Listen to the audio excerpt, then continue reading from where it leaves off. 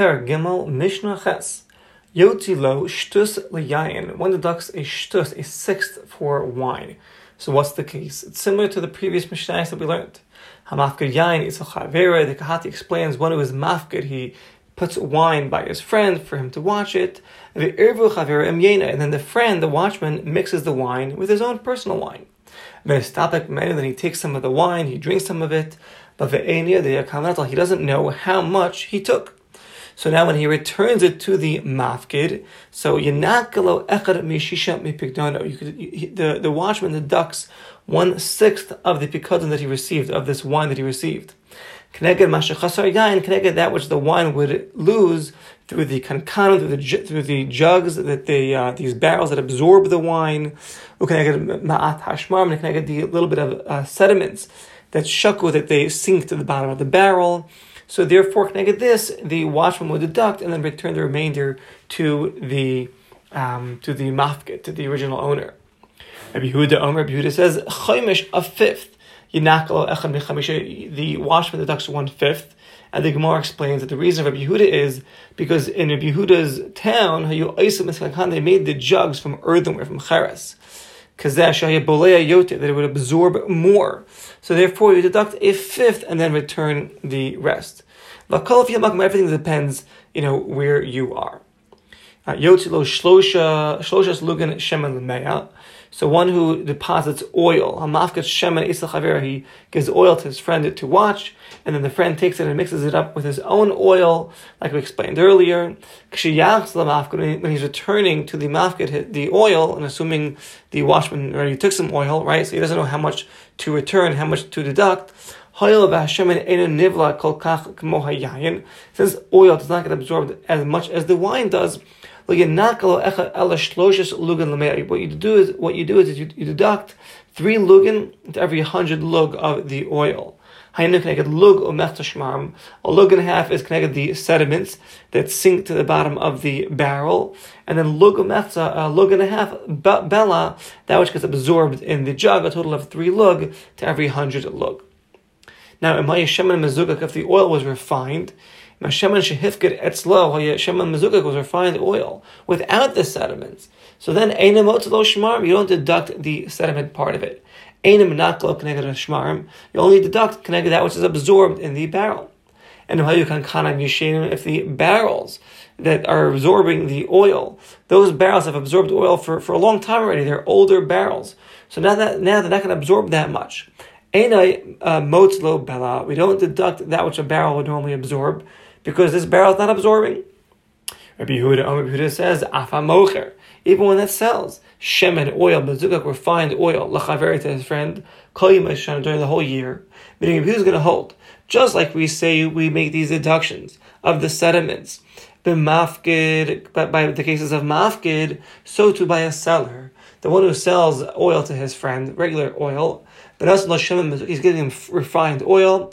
We could go on, for example, the friend he purchased at the time of the crushing of the olives, shemen for the whole year, 100 lug or 200 lug. The oil is staying in the barrels of the seller. Throughout the year, he gives him a little by little. So the buyer, mikabel Allah, he accepts upon himself. The seller will deduct lug a lug and a half of the sediments, lameya to every 100 lug.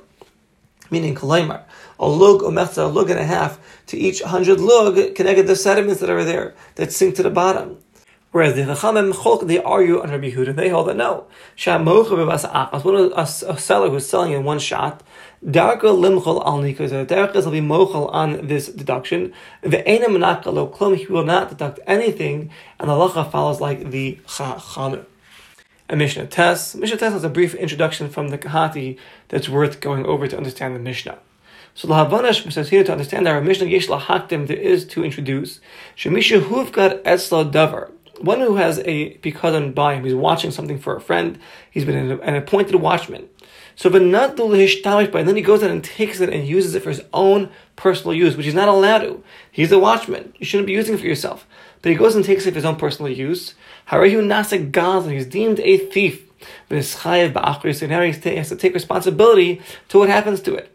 If he takes it and puts it back to its original place afterwards, so there's a machlokas between Rabbi Shmuel and Rabbi Akiva. According to Rabbi Shmuel, since he returned it, Chazar HaShomer Ladina, the shomer leaves the status of a gazlan, of a thief, and he goes back to the status of a shomer, of a guard. He'll no longer be obligated to take achrayas for onsen, for unavoidable mishaps.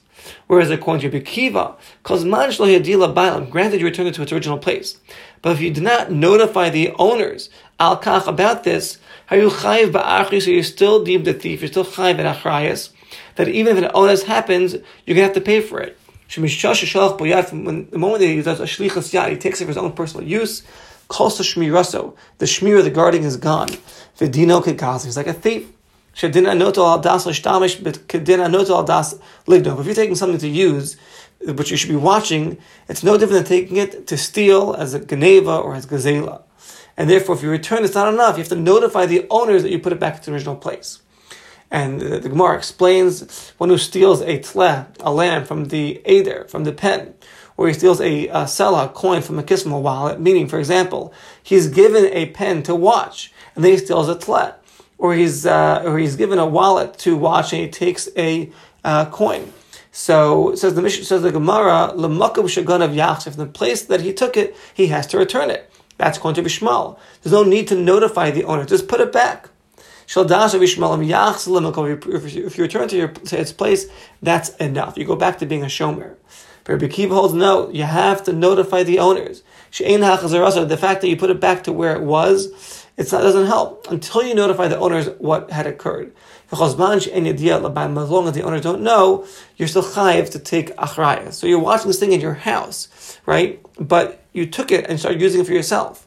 And then you put it back to the place where it was in your house. It doesn't matter, it doesn't help. According to Bekiva, you have to notify the owner that you had taken it and that you put it back. So with that in mind, let's see Mishnah Tess. One who places a barrel by his friend. The bailim, the owners, did not put it in a specific place. In the house of the guard. He just put it down. He just put it there.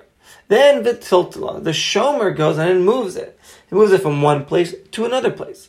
V'nishbra, and then it breaks through an onus. So if she was shashed at the time that he was moving it, the barrel fell from his hand and broke. So it's going to depend. Litzarkai, if he moved it for his own needs. For example, the shomer wanted to use it as like a ladder to step on it and get something from very high. So he's got to pay for the barrel. Why? Because he became like a show, like a borrower, without notifying the owners. And therefore, whoever borrows something without the owners knowing, he's no different than a gazlan, who's chayiv and all owns it. But litzarka, if he moved it for his own need, for example, the barrel was in a place where it could have broke, so he had to move it to a different room in order to guard it. So then if it broke, Pati is exempt. Kedin Shomer, like a regular Shomer, was Pater on onsen, because he was doing something for the sake of the barrel. Now, if from when he placed it, then it broke, meaning, after he placed the barrel in a safe place, then the barrel broke. So now, bein litzarka, whether he took it for his own needs, and he'd be really deemed a thief, whether he took it for the barrel's needs, in this case, Pater is exempt. Why? Because we'll say, for when he returned it, it's back in the domain of the owners, like it was initially. The shomer is still a shomer who's Pater on onsen. And the Gemara explains that this follows the opinion of Rabbi Shmuel, that holds that even though one is technically stealing it, as long as he returns it, he does not need the owner's the owner's knowledge, and therefore he's shadayin dino kashomer. He's still like a shomer, like a regular guard who is not chayiv and onsen. I could explain that Akdama to the Mishnah. V'nakta Mishnah v'lo yichtu lo habayla makom.